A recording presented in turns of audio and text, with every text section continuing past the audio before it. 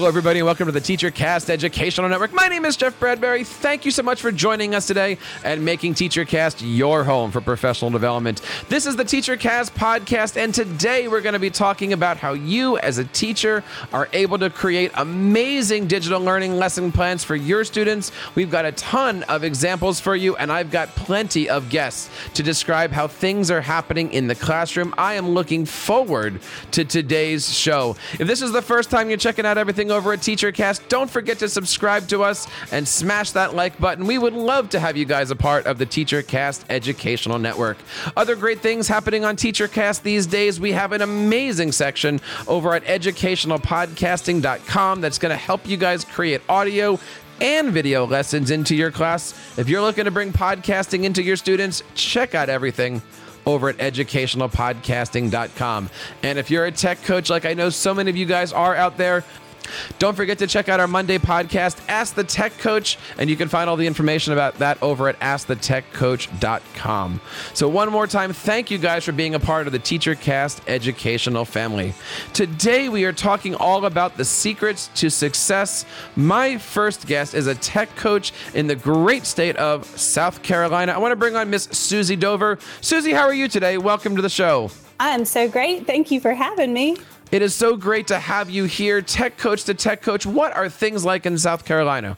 Things are really innovative and creative. I can't even wait to go through some of the great things our teachers are doing. It's just a really fun time to be in education.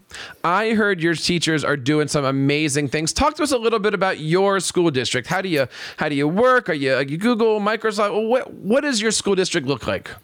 I am so lucky. I work in Greenville County Schools in South Carolina. It's a really large district. We have a really amazing superintendent and associate superintendents that allow just a lot of autonomy into the schools. One of the things that creates is that our teachers have a lot of creativity and flexibility in the classroom. And right now that has been apparent in distance learning and e-learning. So how can we connect with students on multiple platforms, and how can we connect with students in multiple ways that really makes them successful, both in the classroom, online, and in life? Being college and career ready is such an important skill that we are trying to really put into our students right now. And we have definitely seen great strides with integrating technology into the classroom and curriculum. Well, thank you for being on the show today. I am looking forward to talking all about the stuff happening in the classroom and really getting into the distance learning stuff. I want to bring on our next guest today. She is the head of regional professional development for the North Region at Promethean, Miss Kate Mazzota. Kate, how are you today? Welcome to the show. Hi, so great to be here. Thanks for having me. Thank you so much for being on the show. Talk to us a little bit about yourself. What is Promethean doing these days? Well, what is Promethean not doing as far as anything to do with our Promethean Academy, our Learn Promethean page, and our awesome support resources when it comes to our videos, our manuals, and all of our online e-learning opportunities. There's, of course, several great things happening over at Promethean. All the links to the stuff that Susie and Kate are going to do are over on our website over at teachercast.net. Check it out today. Don't forget to subscribe to that podcast. Susie, I want to start with you today because, we have a lot of tech coaches that listen to this show looking for advice on how to best support their teachers. I know that's something that you do. Tell us a little bit about your tech coaching. Do you have one building, multiple buildings? What does a typical day for you look like? So I'm in a local school. I work at Stone Academy of Communication Arts. So we're an arts integration school. We are a G Suite school. We're a Google school. We do everything off Google platform. It's a great fit for us because there's so many creative outlets on the Google platform. Typically, we spend every day with kids. I work locally at that school, and so I model lessons. I teach media arts to kindergartners through fifth grade. We have elementary broadcasting that we do every day. We're doing a lot of things to try to expose kids to as many digital resources and media art opportunities as they have. So every day I'm working with teachers, working with kids, and rolling new ideas out and really kind of deepening learning through digital means. So let's play the tech coach game. I'm an elementary teacher and I come to you and say, I want to start a podcast. What do you suggest? Well, it depends where you are as a teacher. I get a lot of teachers that say, I want to start a podcast, and they've never, figured out how to even get a Google site. And so we take like 5 steps back and we say, okay, number one, why? Like what need is it meeting? What is your purpose for doing it? Around what content is it? And so, I could throw out a million, not really a million, but a bunch of podcast opportunities.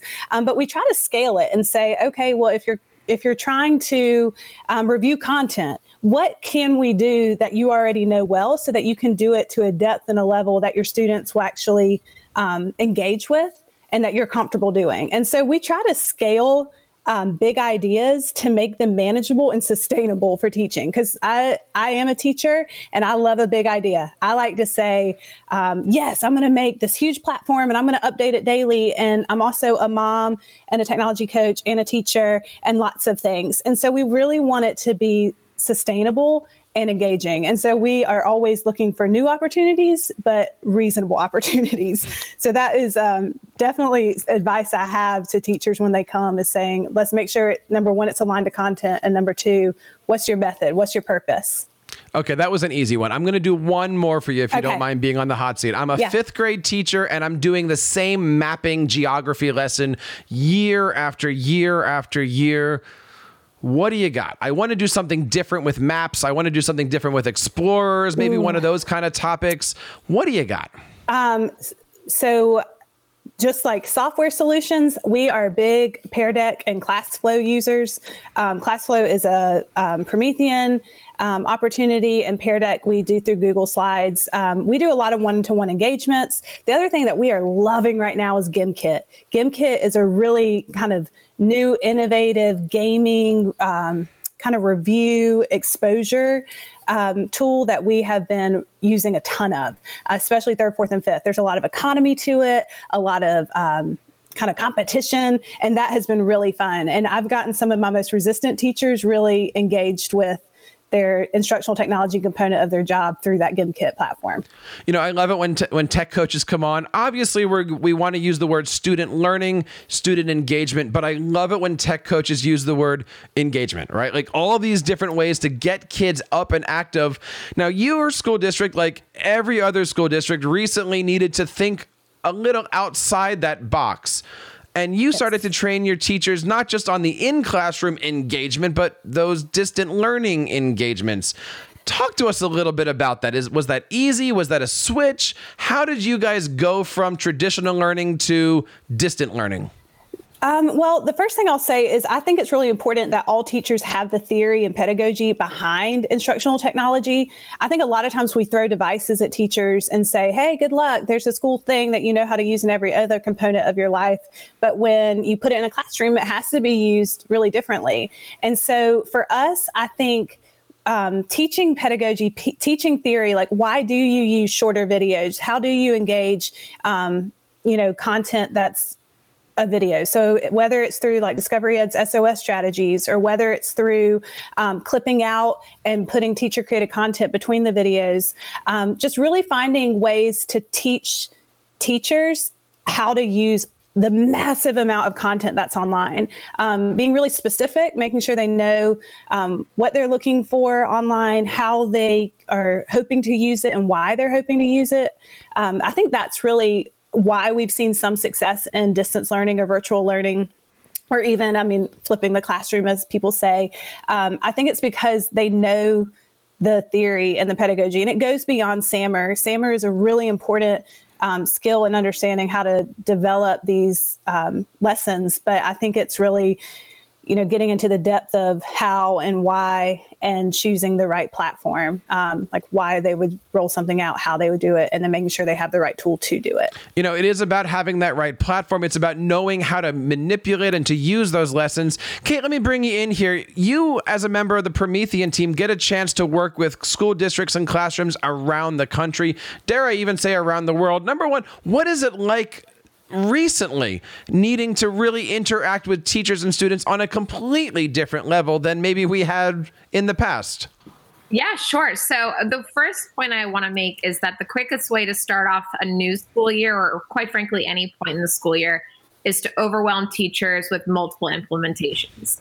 really there needs to be a true thought process there. And as Susie was saying, SAMR is a really great way to implement that slowly but surely so that it is effective. For those of you who are not familiar with SAMR, that's substitution, augmentation, modification, and redefinition. So that's a model that allows people to integrate technology. It's a great way for educators to develop digital learning experiences. And quite frankly, this methodology splits tech use into 4 different categories. So it's almost like a progressive model. And when it comes time to evaluate teachers, administrators should be looking for ways to improve instruction rather than judge, and truly know that when a deficit is being discovered, we need to be offered more relevant tools to really tackle that in a timely profession and in a better way for professional development resources. So when it comes to providing those professional developments, when it comes to bringing in things like the SAMR model, TPACK, how do you define success? What does it look like? I think that's a question that all of us kind of strive to find the answer for. And I think it does depending on what school district, what grade level, but in your opinion, Kate, what does success look like? And can you say, what does it feel like? Sure. I think that the biggest part when it comes to integrating technology, success is not using things like what font is important for the writing. It's more along the lines of guaranteeing effective learning through resources on the internet to enhance that writing. So, for example, online resources like Google Apps for Education, ClassFlow, online testing, resources that provide immediate feedback. That's what success looks like to me, instead of inappropriate use of technology where sometimes students are just searching the internet or choosing the perfect color for the paper that they're going to write a research item on. Now, Susie, let me bring you in here because I want to ask, seriously, the same question. When you're working with different teachers, success means different things. Success looks like different things.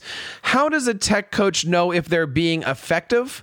And how does a tech coach know if they're being successful? One of the things that we try to do is get really solid data if it is actually being successful. And so whether that's through this testing or whether it's through summative testing at the end of the year, that's, scary and, big. And we used to not have good tools to really see if our teacher was relevant to it.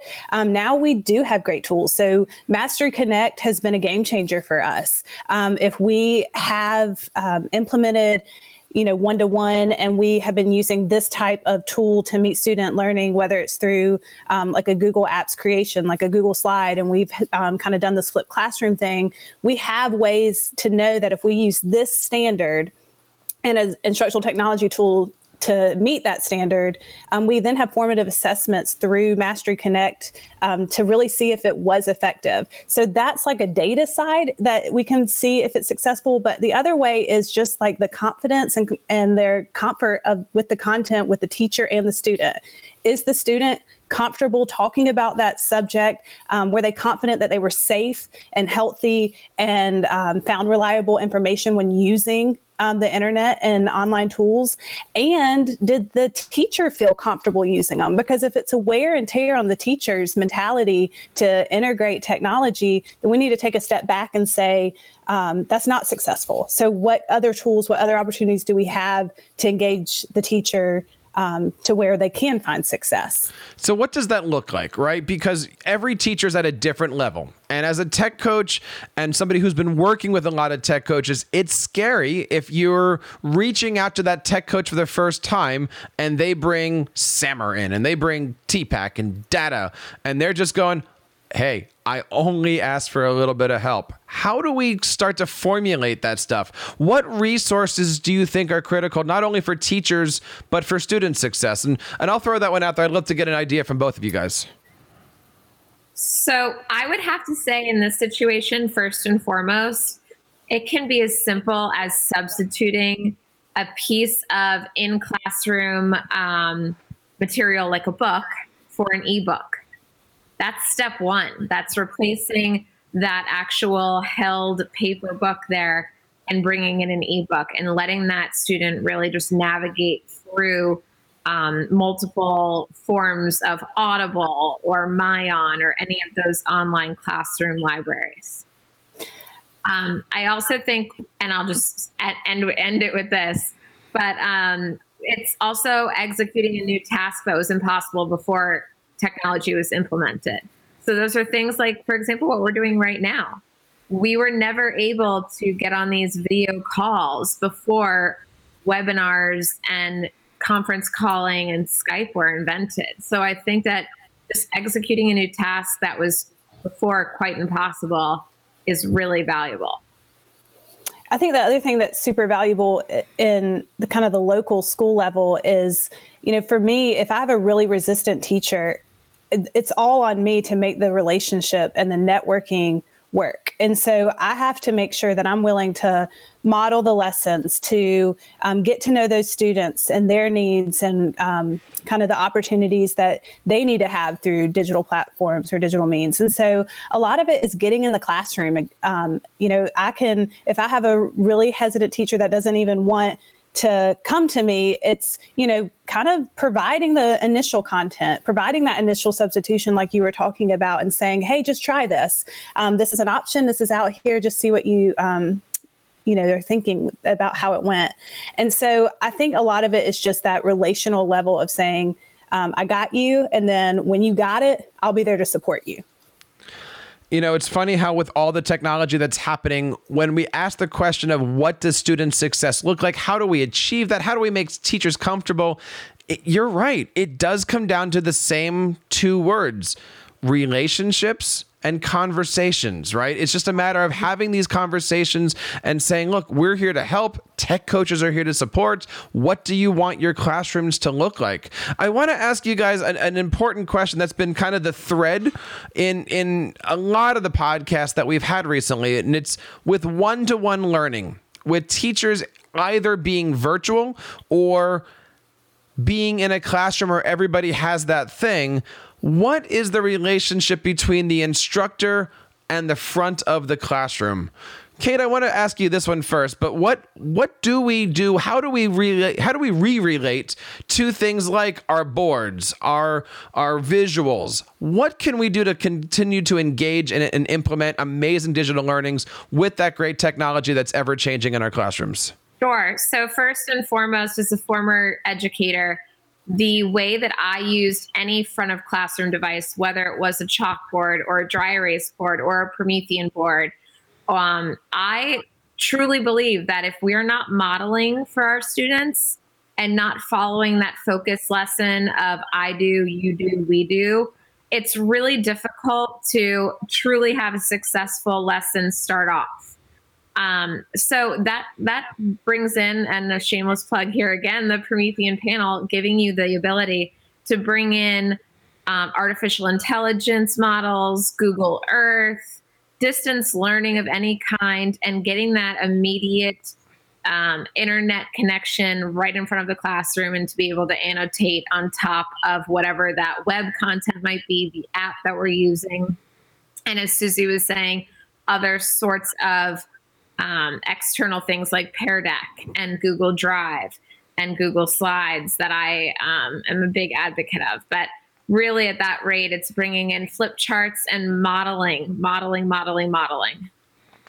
Susie, let me throw a similar question to you. If we're preparing our teachers to have devices both in their hands and at the front of the room, but also trying to prepare teachers to have their home kitchen and their home living rooms in the front of their rooms, how do we do that? How do you help your teachers in an environment that is constantly changing, and as we've recently seen, could be in the four walls of a school and couldn't be in the four walls of a school?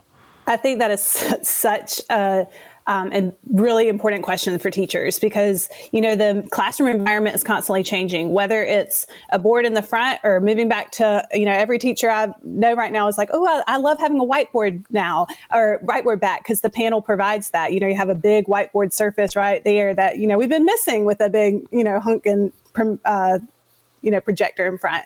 And so I think it's constantly changing. And what I have always hoped for is that we're providing structure in the technology system we have. And so if we can structure a really, really systematic rollout to make sure that they see the connections between what they've always been doing and to what they can do. You know, just a little aside, my mom was one of the best educators I've ever met in the whole wide world. And she, you know, stopped teaching. She retired after 37 years because it was overwhelming when technology came out. She didn't know how to make that transition. And so every time I go into technology, every time I go into coach someone through technology, I hold her in my hand. And I think, you know, how can I get someone to go that's an amazing teacher to be adaptable to all of these different platforms that can roll out? So I think a lot of it goes to just a really structured rollout and implementation with a lot of purpose, you know, being very intent or having a lot of intention about, you know, that good teaching is good teaching. You know, as she was saying, modeling is so important. We know that, and especially at the elementary level, you know, we know that they need to see it. And so the board, whether it's there or whether you're, you know, with the panel, you can constantly, or with a lot of things, you can constantly pull student device screens up to the top. So have a student model. You're just taking it to the next level. So it's things they've always known, but restructuring it in a way that they can see that it's what they've always done to new possibilities and in new ways. Obviously, recently, education has changed, right? We went from classrooms to literally home rooms as we go through with all of this stuff. Susie, as a coach, as a teacher, you know, what do you hope to see the future here? Do you hope that companies are coming out with more, I mean, literally mobile solutions where the classroom could be anywhere? Are you hoping that things get smaller, cheaper, faster? Like, what do you want to see when we get to next year's round of conferences and next year's group of ed tech companies coming out? What do you want to see in the classrooms moving forward? I think this is a really ideal answer, but I would love to see a consolidation. It is too much to expect teachers to navigate the thousands of opportunities they have and the thousands of information that gets sent to their emails all the time. And so I think a consolidation, I think, you know, when we decided that we were going to, or that our district was going to do Google Apps for education, we said, awesome, we're going to learn every single piece of it. And we don't want to do anything else for another year. So you want to, as you were saying earlier, like do a podcast, figure it out on the Google platform. If you want to make a poster, figure it out on the Google platform, because we really wanted a depth there and to consolidate as much of it as we can. And I hope that technology companies and educational resources start consolidating so that we can offer teachers some stability that they know. Like, we've had Promethean boards in our building for a decade now, and we're about to get new panels this year. And so we've been able to consolidate, like, how many ways can we do what we know is good on this one thing? Even though you might get an email that says, this is a really cool new tool and let's like jump all in, we want to take a step back and say what companies are out there that are protecting our student data, that we know what they're doing with it, that we can trust and have really good data share agreements with, and then really, really invest our time and energy in making that effective for our classroom. So I hope technology solutions will start to consolidate and say, I'm going to offer as much as I can on this one platform. Kate, I got to ask a similar question here. How is light of the recent activities in education and around the world, how is that making ed tech companies rethink what the future of ed tech looks like? I have to tell you, my response is pretty simple. I think that we need to make sure that internet is accessible for all students at home, not just at school. Where I'm very intimately plugged in is New York City Department of Ed, for example, where half that population doesn't have internet at home. So as much as I love these distance learning and remote learning and flipped classroom ideas, we really do need to make internet more accessible for all students and all families if we're going to be holding them to that expectation. And then lastly, really just to ensure that we are providing our students with career and college readiness and truly ready for the real world when it comes to using tech. You know, it's funny. Everything comes down to communication, having the right devices, and then really to put a word over what we all just said, inspiring students to make sure that they have the, opportunity to engage, not just with us as educators, but with the environment, with their technology, and with the world around them. Ladies, I want to say, first of all, thank you guys so much for coming on the show today. Susie, could you tell us a little bit about where we can find out more about the great things that you're doing in your classrooms with your students and teachers? Sure. So I work at Stone Academy in Greenville County Schools in Greenville, South Carolina, and we have a website. It's long and cumbersome, but it's greenville.k12.sc.us/Stone, or you can Google Stone Academy. And on there, we have an e-learning platform, and we also have I have a website that builds out media art and coding opportunities and lots of in the classroom things. And so you can kind of follow us around there. And we'd always be more than willing to answer questions. And we love a good school visit. So if you are having great things happening around, we'd love to come check it out too. So I'd love to connect. Well, I'm looking forward to having a virtual tour of your school because everything sounds absolutely amazing. Kate, thank you so much for coming on the show. And of course, one more time, thank you to our friends at Promethean for putting these shows together. Where can we learn more about the great things happening at Promethean these days?